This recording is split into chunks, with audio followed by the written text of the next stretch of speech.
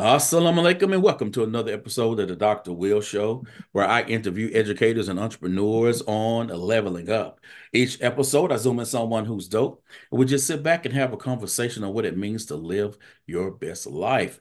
Now, if this is your first time checking out the podcast, this is the Mobile University of Entrepreneurs, and I'm your host, Dr. Will. Today's guest is Briana Bolt.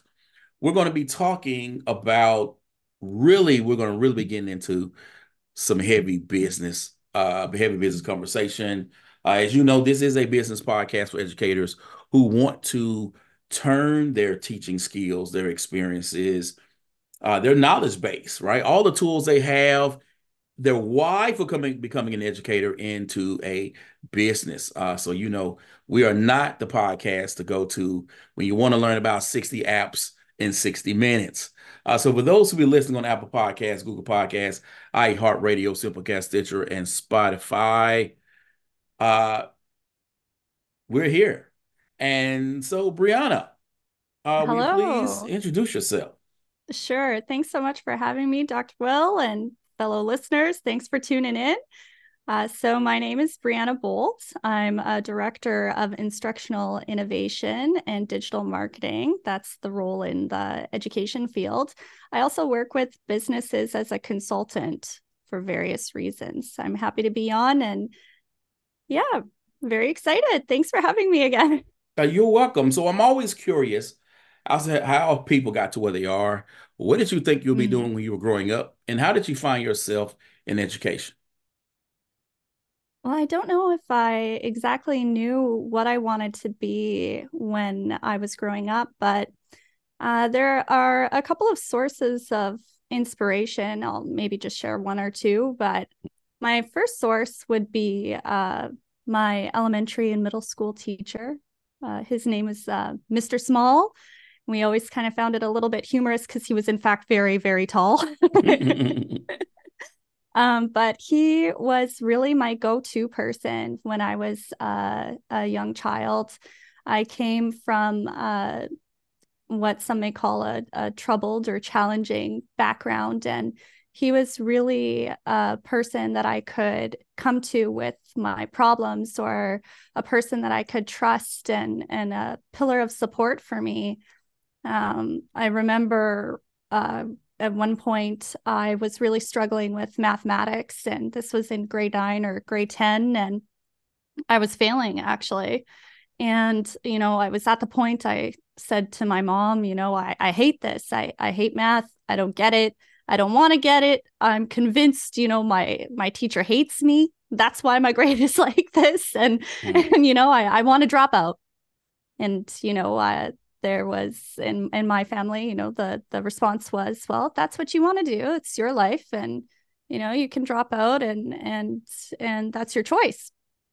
And so I was really thinking about that, and I went to school, and I sought the support of my teacher, and I said, Mr. Small, and I told him my findings, and he he told me to advocate, a little bit for myself, and to go to that mathematics teacher.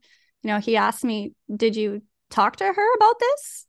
Does she know that you're feeling this way? Have you ever asked?" And just give it one more chance. Just go. Just have that conversation. And so, I said, "Oh, fine. I guess I'll go. One last time. I'll give it a shot." And so I went, and, thank God I did, because I remember that teacher said, I didn't even think that you cared anymore.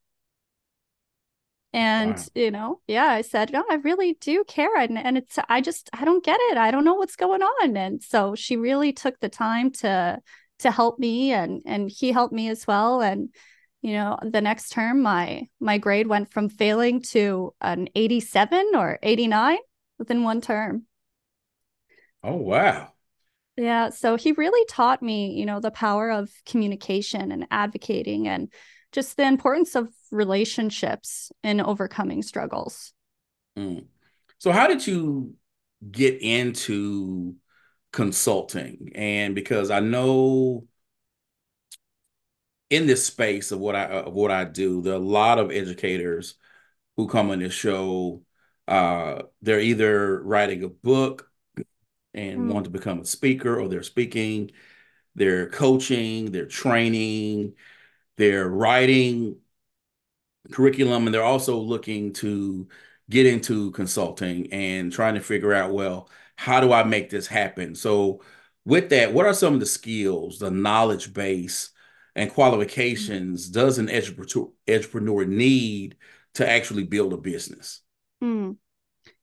I think my consulting journey really began as a natural progression from my experiences in education and um, also as a mother too. I think, those experiences and coupled with my, passion for innovation and risk taking kind of drove me to consultancy.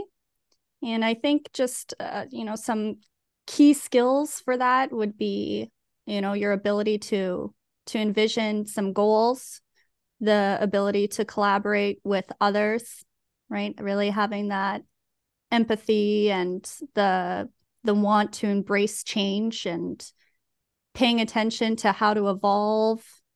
Um, I think now, it's important to have some sort of digital literacy and to seek it out where need be. If it doesn't come naturally, you find that or outsource it in the right way and really have an understanding of whether it be market dynamics or management would be some of the knowledge base that I think would probably benefit Hmm. some entrepreneurs. And how did you identify your niche? And what are some of the benefits to carving out or focusing on a specific market or a customer? Because people can, with educators, we're doing so many things. And then I know there's a Mm. tendency sometimes for uh, other entrepreneurs to get in and say, well, I have so many passions and Mm. so many interests and so many things. But the reality is trying to be Walmart isn't going to make you profitable, right? So how did you figure out and looking at all of the things that you were good at, that you were interested in, the things that you had the skill set and background experience, and say, this is going to be what I focus on. This is going to be the problem uh, that I solve. Mm. Well, I think that, you're right when you say you don't want to spread yourself too thin. We can have so many passions and so many interests. But at the same time, I think it is important to follow some of those passions. I think it makes your learning and your life as authentic as it can be. Especially, if you can surround yourself with uplifting people and people with the similar morals and values and try to get you on a path that is meaningful for you. I think a leadership style that is responsive to the needs of your clients or your students or the teachers that you're working with are important when we're taking a look at facilitating some passion and the support network that surrounds you. I'm very blessed at my role at the school that I work at right now, Pythagoras Academy, private school. I'm the director of instructional innovation, but really what that means is that I have the privilege of collaborating with teachers and with people outside of education who maybe want to collaborate with those inside of education. So it's kind of a nice intertwinement.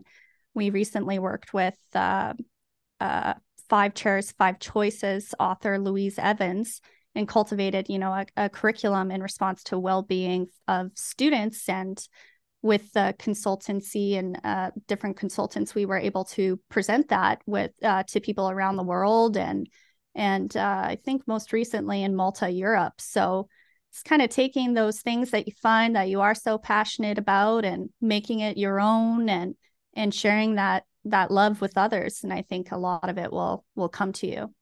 Hmm. So when it comes to business strategy, Mm, because there is one thing, when you if you've ever watched the movie Field of Dreams, or if you haven't, there's a very famous quote from it Mm, that says, "If you build it, they will come." mm. Which it was great for the movie, but that is not true in real life, and definitely not true in business. So, what are some of the main elements of a successful business strategy, and how do you pinpoint what's important versus what's just a waste of time for your client? Yeah, great question. So I think when we're taking a look at strategic focus, it's important to prioritize activities or goals that align with the company that you're working with, but also the goals need to be meaningful for you as well, right?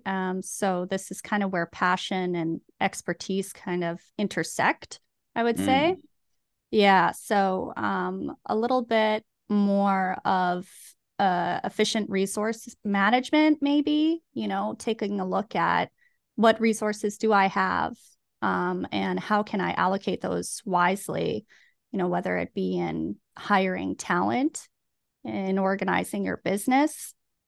You need to pinpoint what's important and have it be a blend of strategic planning and understanding your client's specific needs, and also be aware and embrace that there's learning from success and learning mm. from failure. And it's okay to fail, just keep going forward. So, how do you measure and evaluate the effectiveness of your work, particularly because when you are consulting, you're Mm-hmm. not on the inside. So you're on the Mm, outside, you're working with a client. And how do you sit back and go, okay, I know this is working. And what are some of the KPIs that you mm, use? mm. Yeah, I think metrics are really important. You need to be able to measure the goals that you're working towards, right? And the wins that you come across, or if there's a substantial amount of failure, what the heck am I doing wrong here? But I think that I've in education, I learned a few great strategies that I try to implement in the business world when I'm working within it.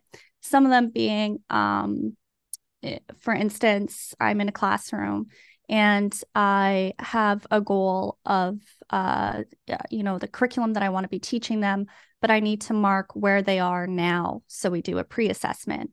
Where are we? How much further do we need to go? And then always keeping that goal in mind. And while we're working towards it, we have kind of these mid points to kind of check in and evaluate where are those gaps of learning. Very similar, I find, in the business world. We take our time initially. We say, where do we want to be, and where are we at now? And we take a look at how often can we meet realistically. A lot of us are very busy people, and sometimes there's a lot of working parts. Especially if you're working internationally, Zoom all at the same time may not work, right? So, but in the same sense, like thank God we have technology that we can leverage or augment some of our experiences together. So there is benefit in that too. And so by completing those, formats, we can really gauge where we are in our goals. And I really believe in the value of getting feedback, whether that be from students, whether that be from the teacher that you're working with, whether that be from the owners of the business, the clients that you're working with. You really need to take that into consideration. I think it's probably one of the best forms of indicators that I can use as how to gauge my effectiveness in work, um, as well as just the gauging the type of leadership that each client needs. Uh, for instance, some need more support than others. Others need more direction rather than support. But holistically, I think it comes down to collaborating with others, sharing ideas, reflecting on your practice, and just again seeking out those experts in order to learn from failures and the want to be more and more successful. Mm. And as educators, we're by now, hopefully, Mm-hmm.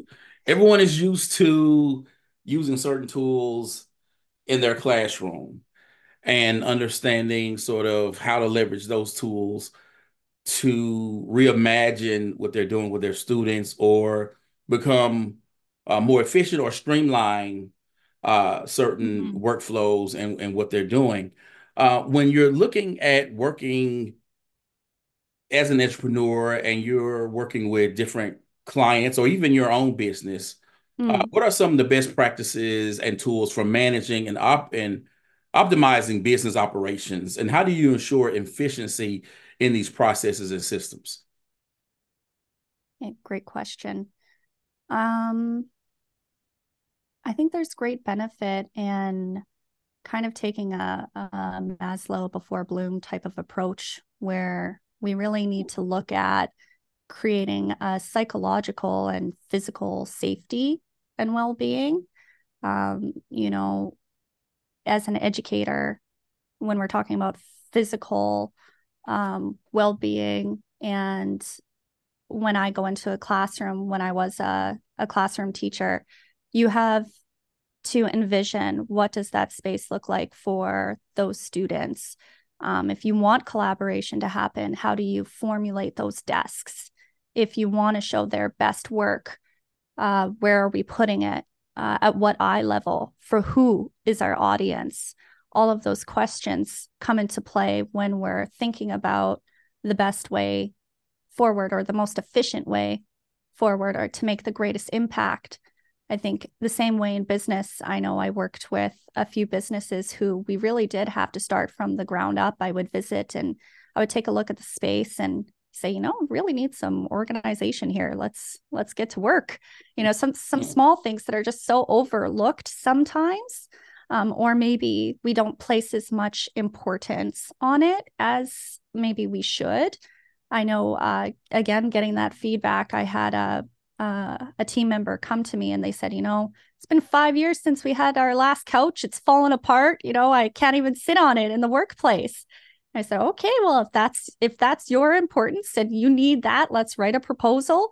Let's get the funding and let's get a new couch. Doesn't have to be this little, minute thing that bugs us every day that we come into the workspace and those little microaggressions or whatever you want to call them that really affects us. And also, but by having that new couch there, they come into work and they know that their well-being is of importance.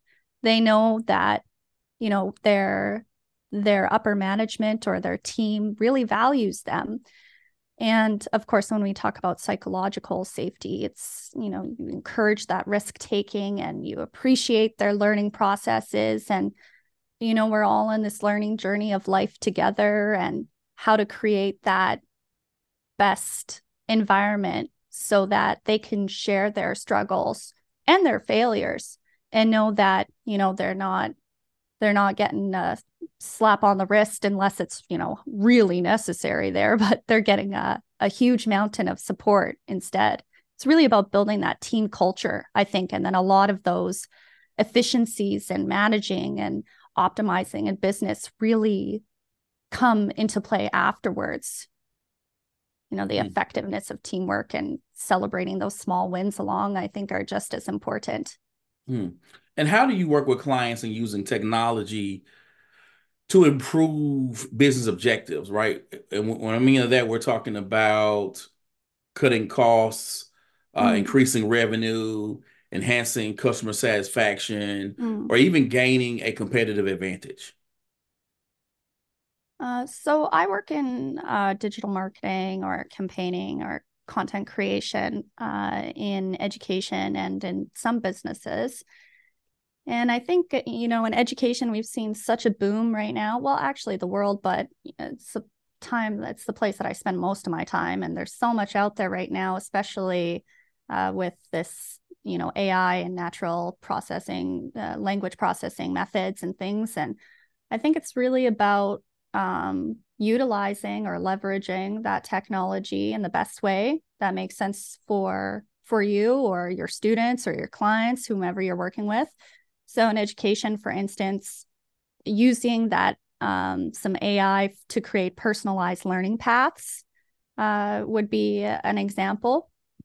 And also just sharing maybe some campaigns or some news with our greater community online to kind of showcase that learning journey and not being scared of that new tech or new ways of learning is really important. In other businesses that I've worked with and who have looked at using tech, we took a look at what their online presence was and where they wanted to be, what their brand was saying and what their voice wanted to be, what their content buckets may look like, all of those kinds of things that in the particular case that I'm thinking of, they really didn't have a lot of online presence and they didn't really know where to start. So taking a look at different platforms that are available, Canva is a good one, or MailChimp for those campaigns, all different kinds of platforms that are available and which one makes sense for the client. In Mm, regards to gaining a competitive edge, I think that involves, not only leveraging this tech that this tech world that we find ourselves within, but also leveraging expert insights and going to maybe some proven methods and taking a look at how you can adapt them to fit your own unique context, not just following the trends on social media and trying to recreate it and, hoping that anything will stick, but really critically analyzing some case studies or real world examples and how it's reflected on or reflective on you or what you want to share or do. And I think just tailoring those strategies to meet your needs or your client's specific needs would enhance your company and make you stand out in the marketplace. mm. And earlier you mentioned MailChimp, and makes me think about automation, right? Yes. Because there are some AI tools that do, of course, automated work, and then Mm-hmm. in general, like with ConvertKit or MailChimp or other things where you can go in and say, hey, this newsletter is coming out on this thing, and all when you're trying to get this email list together, so you have a group of people that you can send content to, create content for, in hopes that they actually will buy what you're selling and start to build a community. Sure. Uh, Yeah. how are people able to use automation, right, to build and scale their businesses? Is what tips do you have to share? I think as so far as in marketing automation, it's again just using those platforms for like the Mailchimp software platform, email marketing campaigns is great, and social media, scheduling those posts are great, time saving. Targeted advertising, is great, and really it helps you get into where you want to be, but it's also important to analyze those metrics that are coming out of those processes, and it's just as important to reflect on, okay, if you didn't hit the target or you want to re-aim, you need to make changes where need be. So even if something is automated or more targeted, it still means that although it can be time saving, you also do need to don't just let it be. Take a look at what you're doing and reflect on your process, and see if anything needs to change at all. And I think, again, for content creation, those AI powered tools are just great and wonderful. There's graphic design like Canva, and can help you really sharpen your image and your brand and your identity and maintain a consistent online presence. I think that taking a look at video marketing, how do you want your story to be told? What do you want to convey to your audience just so important in how to engage with your audience effectively. Mm. And since you brought up story, I want to throw this out there to you. How Mm, do people discover their story, right? How do they get to that thing that they can tell that attracts people to them, where people are like, I feel a connection with mm, this individual. I want to learn more from this individual. I want to connect with the individual that then you hope will lead into people buying your book or buying your course mm-hmm, or buying that mastermind. mm. It's so important to know your audience, and it's so important to know what you have to offer. Taking a look at, really knowing what you want to be doing and what you have to offer, and the needs of the larger community, and then that integrating that into a valid presentation of what you want to convey is so important. You can have all of the passion in the world and all of, the skill sets, but unless you can really tell your story or a story, it makes it hard to engage with greater and greater audiences. Mm, I hear you. I'm working on a different, I guess, a different story at this point. I think my original story was me working with a colleague at the time. We were planning our summer program, Okay. and the boss at the time said, "Hey, let me come see y'all." Mm, And we were like, what's going on? "Yeah, because this isn't normal for it to happen." And then we were approached um, that there were going to be some budget cuts and we may not have a job. Wow. And when that hit me, then that made me really start to think of how an educator should consider themselves a business of one, and how educators should then think about creating multiple streams of income for Mm-hmm. the event that if this happens to you, you will be prepared for it. Mm. And so that was like, my story. And so um I don't know. I mean, I don't know if that's something a story I should Mm. continue to tell. But it was just I one of think those it's things to where important. it was a catalyst for me to really look at myself as someone who needs to bet on himself Mm. and create opportunities for the things that I want.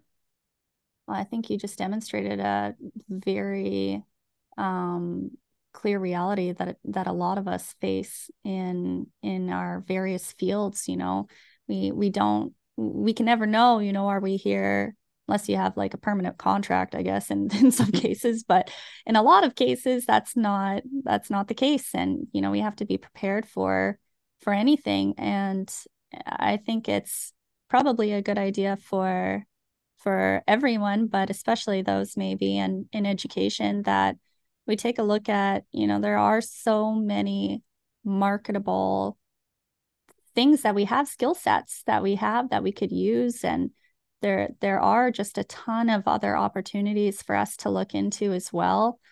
Um, I think that was incredibly brave of you to share that story, but it's so important. I'm sure that a lot of people have experienced something similar. I know when I became a mother, that motherhood really helped kind of gear me towards also betting on myself. I was a young mom, and reality came quick. I said, "Oh my gosh, okay, I'm no longer responsible for just myself here, I'm also responsible for this new person coming into the world. And what does that mean, and how could his growing up look vastly different than my own in the quickest amount of time possible. And that was part of my journey and into to education, but also the reason why I ventured into the business world as well, because I've always tried to have diverse streams of income, and I think that's just so important, to be able to diversify that, and not rely on just one avenue to support yourself. And with such a tremendous skill set like teachers, oh my gosh, they in a lot of ways, and same with mothers, I mean, and fathers, I'm sure, but but in a lot of ways, I mean, you have to be a scheduler, you have to be the organizer, you have to be making sure that you're planning the right goals, where's my son going to go to school, and how can I get him to the best school that I want, and where do I want to be as a professional, or how can I get to where I want to go in the quickest way possible. And it's scary, also I think a lot of us hold back because we say to ourselves, I'm just I don't know if I'm enough, filled with self-doubt. And if you just have so many different ideas of where you want to be, or your passions, and or if you experience failure and you say to yourself, oh my gosh, that didn't work out, let's just stay in my safe bubble. That you really need to take a look at embracing some of that risk taking. And I'm so proud of little Briana and her journey, and I hope that when I look back, I can continue to do that, and embrace those failures too. And I'm just so blessed to have my son now. Like I mentioned to you before, he helped me with this whole podcast thing. It's my first time, so he was really encouraging, and he's just my biggest blessing and source of inspiration. But it was really a kick in the pants too, of when I needed to say, okay, what if I don't get a job? What if I am fired? What if there are budget cuts? I mean, I can't not have a position. I can't not have a way forward here. I need a couple of different routes. Mm. All right, people. Hey, I love it. So before we go, and this has been awesome chatting with you. Likewise, so awesome. Thank you. Alhamdulillah. How did you build your brand and your reputation as an expert in your niche? And what are some of the strategies and channels you've used to reach your ideal clients? Mm-hmm. I try to integrate as much as I can, with my professional expertise and skill set, the staying close to my morals and values. Also using tech to share insights and engage with the community at large. Um, I think it's important that for me, because it feeds my creativity and my drive for innovation, I like working in digital marketing and embracing, a lot of the ed tech waves. Mm. But, holistically, I just enjoy collaborating online and networking and participating in speaking events. And I think just the approach attracts the Mhm. collaborators that want to work with you, especially those resonating with the values of empathy and innovation and education and business. Awesome. Awesome. Thank you, Brianna, for coming on the show. Oh, thanks so much, Dr. Will. You are welcome. Now, people, you know how I do this. This podcast episode is going to be on Apple Podcasts, Google Podcasts, iHeartRadio, Simplecast, Stitcher, Spotify, and Audible. I need you to subscribe and to share with your network. And though I'm on all major podcast platforms, I'm trying to grow on Apple Podcasts. So I need you to not only subscribe, Leave some reviews, leave me some stars because I'm trying to be found, and I'm trying to get Oprah on the show because I want to know that we're doing big things around here. Again, I'd like to thank my guest, Briana Bolt, for coming on and dropping so many gems, and for you for checking out another episode of the Dr. Will Show, now in season 10. Invest in you, people. In, invest in you. EDU. Peace.